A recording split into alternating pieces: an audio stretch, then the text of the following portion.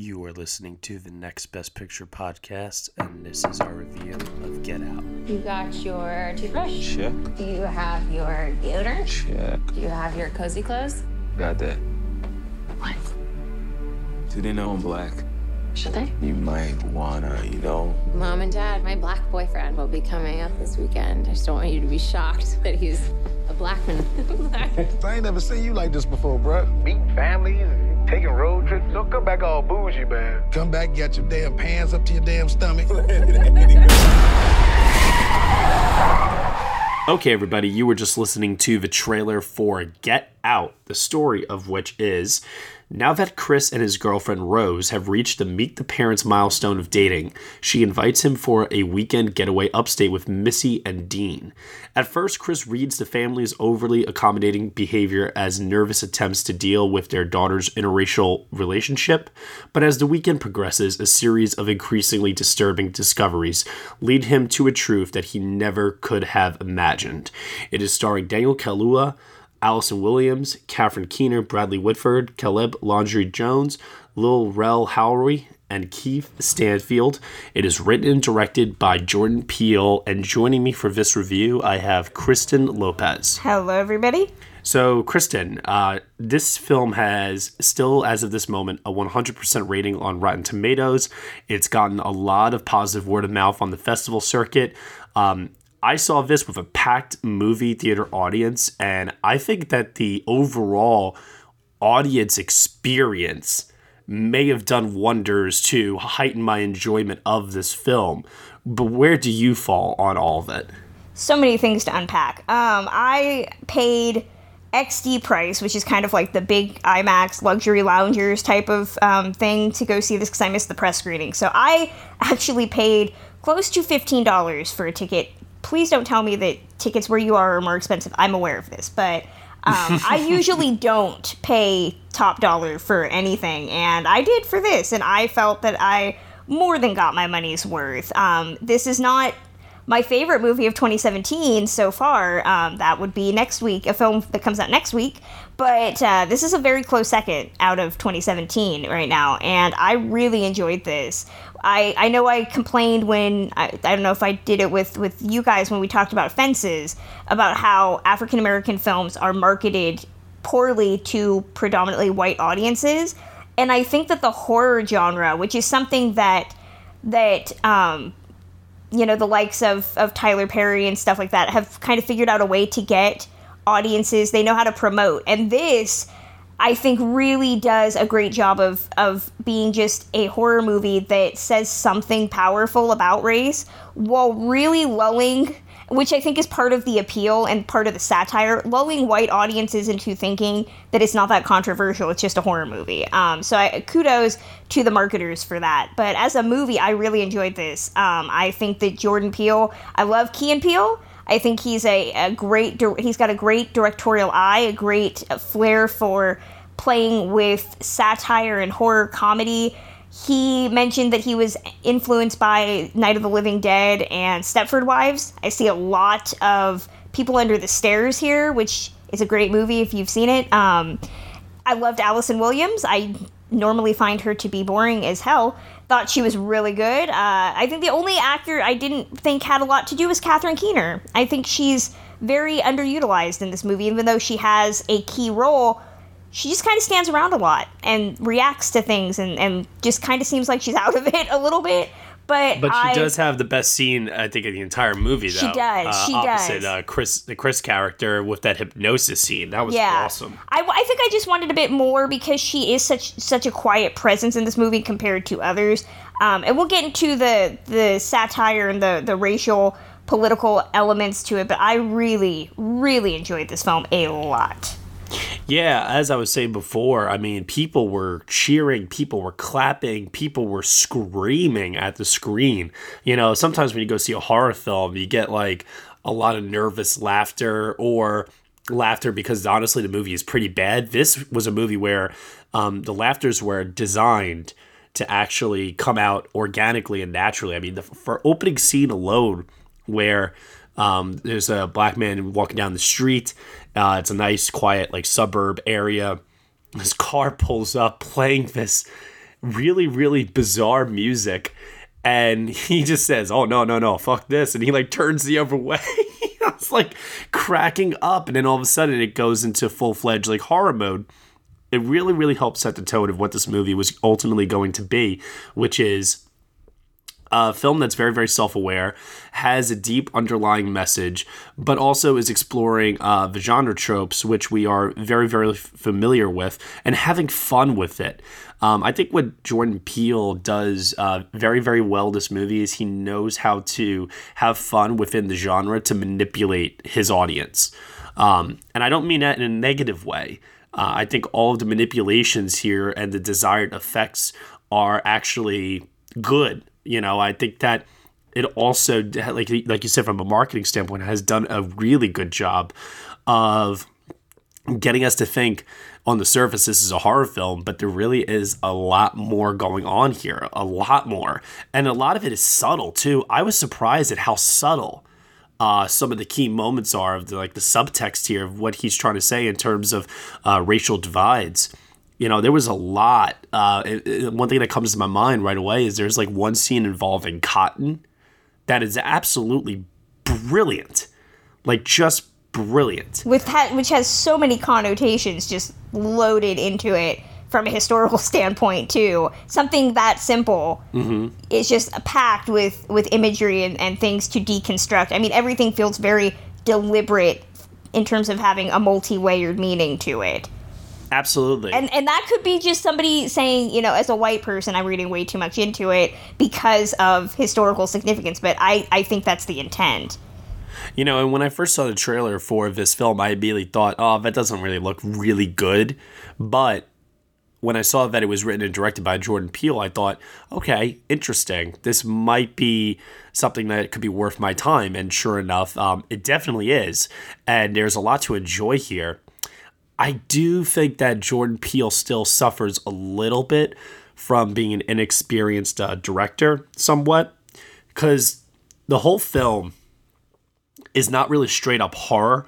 Like, there's definitely a lot of unease that takes place within this movie. There's definitely a lot of uncomfortability, but I thought it really took a long time for the film to get going. I mean, the first hour, it just seems like it's from a pacing standpoint, maybe a tad bit off. Did you feel this way as well? Before I get into that, I will say I'm a person who does not like old-timey music because I find it inherently frightening, which is why if you play watching Insidious for me is one of the most terrifying experiences I have in my life because of the use of Tiny Tim music in it. But yeah, any movie that uses Flanagan and Allen's Run Rabbit Run, which is the song in the intro, is utterly going to be horrifying. And I think Miss Peregrine's Home for Peculiar Children used it as well. And I was like, oh, God. So apparently that song's making a comeback, you know, like 40 years later. But no, I think you're right about the pacing. It takes a little bit. You know, we brought up pacing when we talked about A Cure for Wellness. And that really was kind of the apotheosis of, like, horrible pacing. Yes.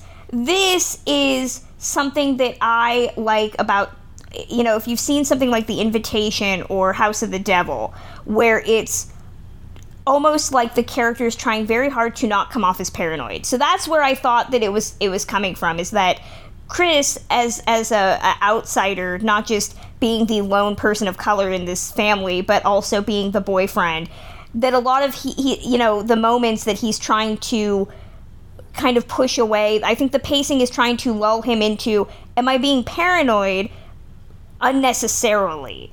I think the movie could have played with that a bit more because there's really not a lot of ambiguity. Everything plays out very, you know, he was right by the end of it.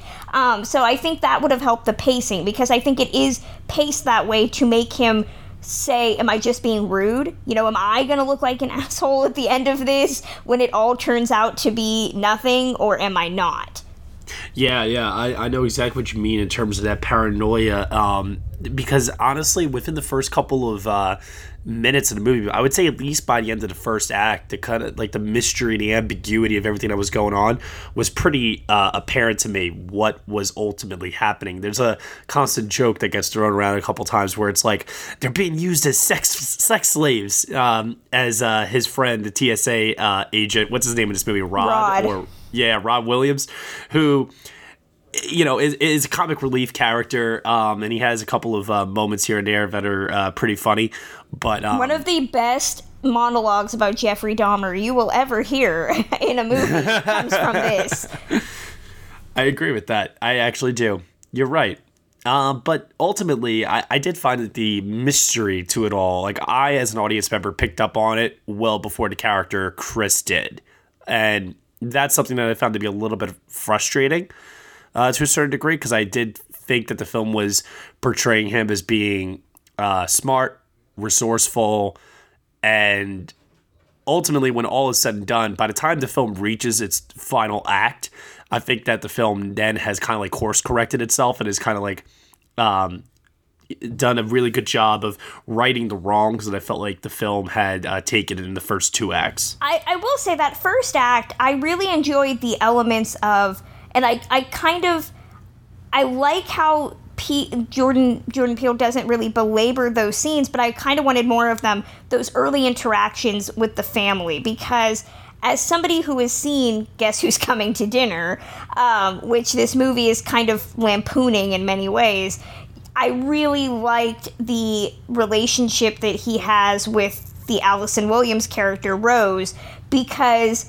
she has told him, you know, my parents aren't racist, you know, they're not weird. And when they get those early scenes where he's interacting with them, and there's a great moment where Allison Williams is telling him, like, she's actually, like, genuinely embarrassed, like, because that institutional uncomfortableness that white people, and I say this as a white person, have around people of color. You know, how do you act? You know, the fact that Bradley Whitford's character keeps saying "my man," or that he says he would have voted for Obama for a third term, or how you know, first Caleb Landry Jones, who plays her brother, who I'm fairly confident is the love child of Jared Harris because he looks just like him. You know, it's just telling him about, you know, MMA and how, you know, if he just got there's all this uncomfortable stuff that, you know, I think Jordan Peele is kind of playing with in terms of white people. We don't know how we're coming off. And the things that we are saying and doing are a result of institutional racism that's just ingrained in us from society. And I liked those elements. And I kind of wish they had been, been a couple more thrown in before the horror, but I can understand why he limits them. It almost begs the question of, can the two ever really coexist and not have there be that tension, not have there be that divide, which I found to be quite interesting, especially when you realize in the third act why or what the black people that visit this area, what their true purpose really, really is. It's quite interesting to say the least here. In terms of the lead, Daniel, I hope I'm saying his name right, Kaluuya. He was in Sicario. He was in the Black Mirror episode. Right. He was. Oh, that's right. Okay, now I kept wondering how I knew him. Yeah, and so what did you think of his performance ultimately in this? Because there were times where I thought he was maybe a tad bit too calm and cool about everything. But that hypnosis scene, though, like really, really sealed the deal for me. I thought he was fantastic in that. You know, now that I know he was in Black Mirror in the episode that I really enjoy, oh my gosh, you could watch this and that episode, and they both have very loaded political connotations regarding race. But I thought he was really good. I do admit that he is a bit too laid back, but Peele could say that this is totally taking it out of context. I think that seems intentional, that he doesn't want to come off as the paranoid black guy who's surrounded by, you know, he mentions at a certain point in front of the maid, Georgina, that he gets uncomfortable and there's too many white people around. You know, he doesn't want to be that guy, and I think that allows for him to try very, very hard to not be concerned about things, even though he should be.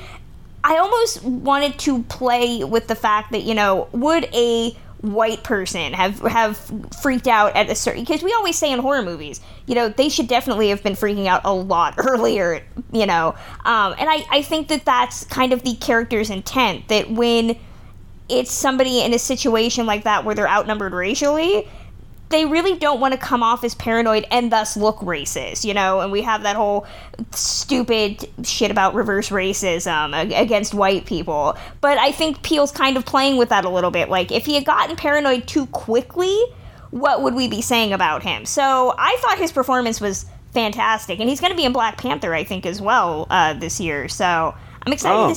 I'm excited to see where he goes, because I thought he was really good. That hypnosis scene, where it's just all facial acting, is just great. Oh, yeah. And it's so subtle, the changes that happen, and you really, really feel the emotion in that scene as well coming from his character. I think Jordan Peele shows great confidence as a director overall. It's not perfect. I think that the script is actually probably the film's best aspect when you figure in how many different connotations and red herrings and all these different things are all layered throughout. I think it definitely is quite clever in many, many ways. So what I want to do here is I do want to talk spoilers on this movie, and then we can get to our final thoughts, grades, and any Oscar potential as well. I do want to throw out quickly, just non-spoiler related, Betty Gabriel, Sure. who plays Georgina. A lot of people comparing her to Ruth Gordon, I think, in Rosemary's Baby. And which was an Oscar-nominated performance, and we're not talking Oscars at this point, because I don't think you can really call for anything after, 2 or 3 months of movies have come out, but she is so goddamn good. I loved every scene she was in. Yeah, she definitely had a very unnerving presence every time she was on screen. Absolutely. Alrighty, let's move over into spoilers. You want answers? I think I'm entitled. You want answers? I want the truth! You can't handle the truth! Okay, spoilers now for Get Out. We can pretty much talk about anything we want at this point, and then we will review our final thoughts on the film, grade out of 10, and any Oscar potential. Kristen, when this film reaches its final act, it really goes balls to the wall insane. But admittedly, I never thought it reached its full potential as far as maybe the gruesome gore factor. This is not really a gory horror film. It's not. I think the goriest element is the third act brain surgery moment, which I love that he goes into the realm of body swapping, which is kind of a throwback, I think, to old, 50s sci-fi movies. You think of something like The Thing with Two Heads or something like that, where you have this concept of swapping brains and swapping personalities. For me, when you say you think it didn't go far enough, I would agree. I think it didn't go far enough in terms of the overall bleakness that it could have had. Sure. And that's a criticism I'm seeing a lot of people bring up, is that Jordan Peele mentions that he was inspired by Night of the Living Dead, which, this is the spoiler section. End of Night of the Living Dead is the lone black guy who has survived the zombie apocalypse, ends up being killed by a bunch of good old boys. And I was waiting for the movie to end. There comes a moment when the cops show back up, and my god, you think the cops, who have already profiled him in the beginning. I was really waiting for and almost hoping that Jordan Peele would go with what our society would have done right now, which is, he's surrounded by a bunch of dead people. One of them's a white girl. He would have totally gone to jail for the rest of his life. The movie ends a bit too optimistically, and I hate to say that. And I know, if Michael were here, he would be like, well, there's nothing wrong with optimism. Yes, but in a movie that has been very blunt about the uncomfortableness between black and white people in this country, I was almost expecting, and I kind of wish he had not tacked a ribbon on it at the end. Yeah, I felt the same way. I still was happy, and let me tell you something. That element, he deserves a happy ending. The character deserves that. But the idea of having that optimism at the end really, really did wonders for the audience, and I think it's why the film is being so passionately praised by a lot of people. Because if we had gotten a bleaker ending here where, say, cops would have shot him or arrested him or something like that, yeah, it would have definitely have been more blunt on the nose and would have really sealed the deal in terms of the theme here. But I think that the audience would have... I feel like it might have come out of a totally different movie at that point. I can see that. How did you feel about the coagula process that the third act becomes this concept of body swapping and white people wanting to live in the bodies of black people? Okay, so... Because that I think had the tendency to come off as very silly. It was, in my opinion. You know, there's one scene in the movie where Bradley Whitford is talking to Chris about Jesse Owens. Yeah. And how he ran the race, and which was very funny because I had just seen Race a week or two ago, 4 Reasons, and it's actually a very entertaining movie. Yeah, no, it definitely is. But through this race, he pissed off Hitler, and proved to be genetically superior, yada yada yada. And it's like people will read into this like, this older woman is with this younger black man for his dick or something like that. Like, I really don't. There's a whole scene where, like, people are asking, and you're assuming that these are just, like, horrific questions that white people have definitely probably asked, like, their black friend. Like, sex questions, are you into sports, stuff like that. Yeah, and the movie makes that an intentional red herring in terms of what they're essentially profiling based on what they want. Yeah. I mean, like I said earlier, there's a moment where Rob Williams is like, I think they're using them as sex slaves. And everybody's just like looking at him like, really, buddy? Really? It sounds ridiculous. And that's not exactly what is going on here.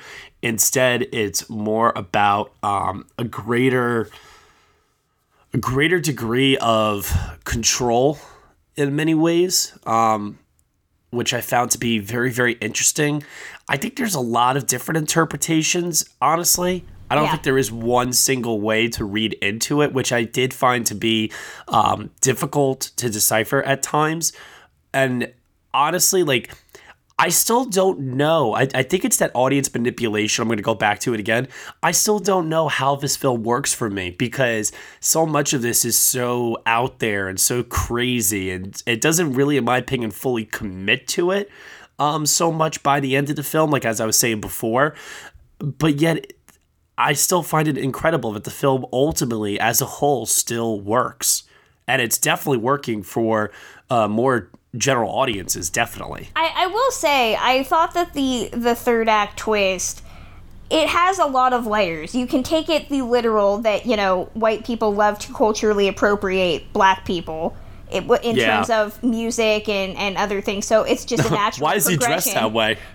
So it's just a natural progression to take their bodies. You have the control element. You also have what I took, which was that, you have those horrific arguments that people make when anything bad happens involving a black person, where they're like, if they just acted whiter, essentially, if they just acted more like us, it would be fine. And so for me, I took the interpretation of the ending as like, this is what the kind of 1984 type of element there, where we make black people just like white people, and thus we both remove the uncomfortableness that white people feel around black people, and we make them safer. It's this very dystopian, almost 1984 Kurt Vonnegut type of twist that he throws in there.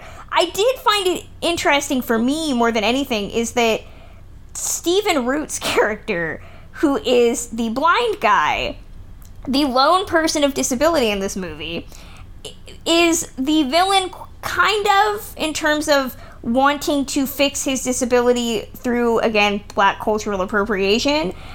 And yet those two groups are often the most stereotyped, disabled people and black people. If anybody has seen, there's an episode of Speechless where the character says, we both play mystical type of characters. We both have our stereotypes. So I was really fascinated by that element. And the concept of Stephen Root says something about it's a genetic disease, both literally for him, and it's perceived as race is kind of a genetic defect for, throughout history. So I thought that was really fascinating too, and I probably could unpack that further, but I really liked that aspect as well. Yeah. Yeah, no, it's all very, very fascinating. It is well thought out. It definitely deserves a lot more credit than people may be willing to give it at first, but I think by the end of the film, people will be genuinely surprised at how truly effective the racial commentary is in this movie and how well it's sprinkled throughout. For example, when Rose, Allison Williams' character, reveals herself to be a true quote-unquote bitch by the end of this movie, and she is eating, was it cereal with light milk? She's eating Fruit Loops with milk, listening to Dirty Dancing's Time of Your Life. And she's wearing all white as well on top of that. It's just so interesting to me. And I found it to also just be so effective. Like I said, it's one of those things where it's so ridiculous and so over the top, but Jordan Peele just has the right respect for the horror genre, a good ear and eye for comedy, and he makes it work. Yeah, I will say, I don't think Allison Williams is getting enough credit for her performance in this. I do not like her in general. I don't like her on Girls. She's a horrible Peter Pan. She would have made a good Nancy Kerrigan when that made that Tonya Harding movie, but whatever. But I thought she was so great in this because even though, whether she's going to eventually prove to be the bad person in this movie, which she does, she sells the performance. I mean, even in the moments where he's saying, like, we gotta go, and she's like, okay, she acts very genuine. And even when she's, rooting around for the keys, she's very, very authentic until she just flips that switch. And, she reveals herself. And again, she has a great scene with the character who plays Rod on the phone that she's talking and she's doing both performances. The scared girlfriend with a straight face. And I thought that was so interesting. So kudos for getting a performance that I didn't hate. No, absolutely. Absolutely. Final thoughts, grade out of 10. Oscar potential. Take it away. This is one of the smartest horror movies that I have seen in a very, very, very long time. I cannot tell you the last horror movie that made me think and let me deconstruct as deeply as this film does, which is probably why I don't go pay to see horror movies anymore. I just get them on Redbox, or I don't care. I would love to see Jordan Peele do more. I think he's fantastic. He's definitely proven a flair for directing and writing incisive horror that is unnerving, that makes audiences actually flex their brains. The acting is great. I do think that even though Catherine Keener's got a great scene, I wanted more from her. I did think that the third act could have maybe been a bit bleaker, but that is all up to personal interpretation. So grade out of 10, I'm going to give this an 8. I really enjoyed this a lot. In terms of Oscar potential, I don't think it's early enough to say anything Oscar related, but, let's go No Guts, No Glory. Screenplay, and I'd love to see Betty Gabriel get a supporting actress because I think she was just phenomenal in this movie. So yeah, I really enjoyed this. Not my favorite movie of 2017 so far, that's next week, but really enjoyed this one. All right. So I do think that this is a very smart horror film. I do prefer something like Cabin in the Woods a little bit more. So that did okay. I take it back. So Cabin in the Woods was the last time my brain actually worked during a horror movie. Yeah, and I mean, like, I also with Bradley Whitford. Yeah, that's true. Oh, good call. He must be drawn to these kinds of scripts, maybe. Who knows? But in any event, though, I did find that the film also had probably the most commentary on race since Django Unchained in many ways, and also it also has that film's entertainment factor going for it. As I said, this film is best seen with a large audience. I don't know if it's going to have the same effect on you if you were to watch it by yourself, maybe on Netflix or something one day, but taken with an audience, this is a great experience at the movies. This is a really, really fun time. The level of audience participation I had experienced in my showing of this was off the chain. I'm talking people standing up out of their chairs, clapping, people yelling at the screen. Even I, at one point, had to like yell out loud. I was like, get that bitch, get that bitch. I was into it. I was so into it.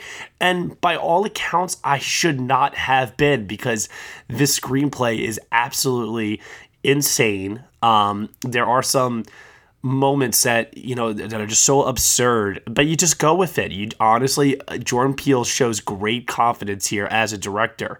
That doesn't mean that he's perfect in his endeavor here. There are some pacing issues in the first act of the film, and even into the second act, because honestly, the film is about what, like an hour 45. Hour 45. I would say the film for the first hour and 15 minutes is essentially, like you were saying, Guess Who's Coming to Dinner, remade with a few jump scares sprinkled throughout, but predominantly a feeling of unease. You know, we talk about how white people feel uneasy when there's, you know, more black people around. You know, Chris admits that he feels uneasy when there's white people around.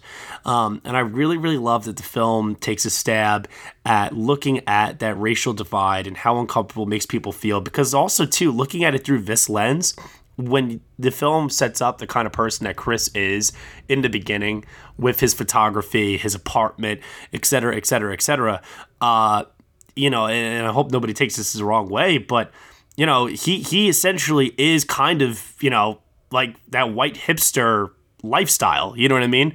And to a certain extent. And he's in this interracial relationship with Allison Williams. The character of Chris has, you know, roots within his, you know, within his culture. And he's got his friend Rod also, who people will say, you know, may act like your stereotypical loud black person. Chris doesn't.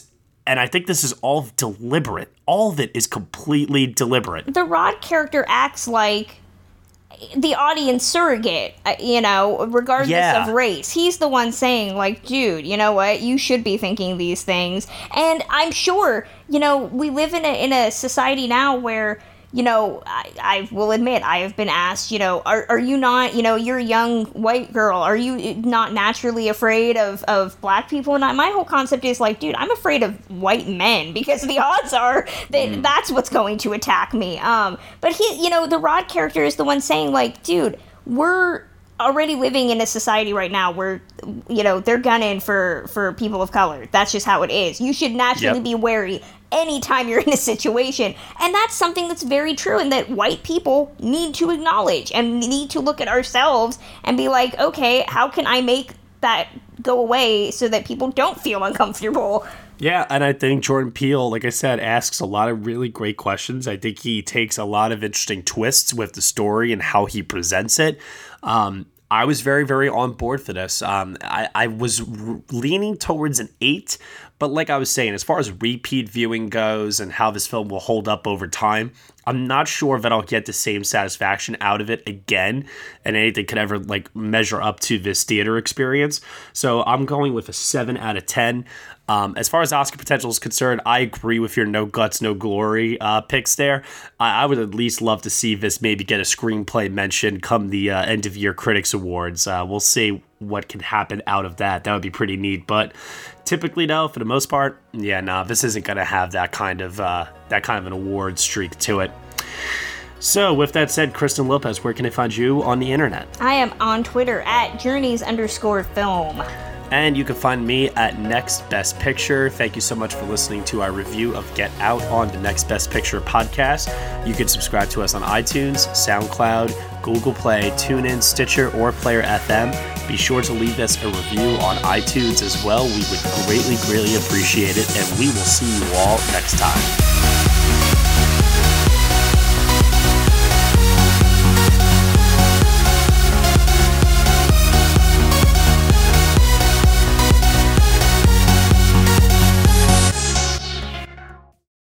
This is Chris DeMakes, guitarist and vocalist for Less Than Jake. and host of Krista Makes a Podcast, a songwriting podcast where every week I'm joined by an amazing guest to break down the writing, recording, and release of one iconic song from their career. In our giant evergreen back catalog of episodes, we've had rock legends such as Dee Snider and Huey Lewis, punk rock favorites like Mark Hoppus, Fat Mike, and Brett Gurewitz, and up-and-coming artists of today such as Liz Stokes of the Beths and Genesis Owusu. We've had guests from all genres and styles of music, and I guarantee that if you peruse our back catalog, you'll see several episodes that'll make you say, man, I gotta hear that. Whether you're a fan of music or a creator of music yourself, you'll take away a whole new appreciation for the songs you know and love. Krista Makes a Podcast is available for free on all the places you could possibly listen to podcasts, and new episodes come out every Monday.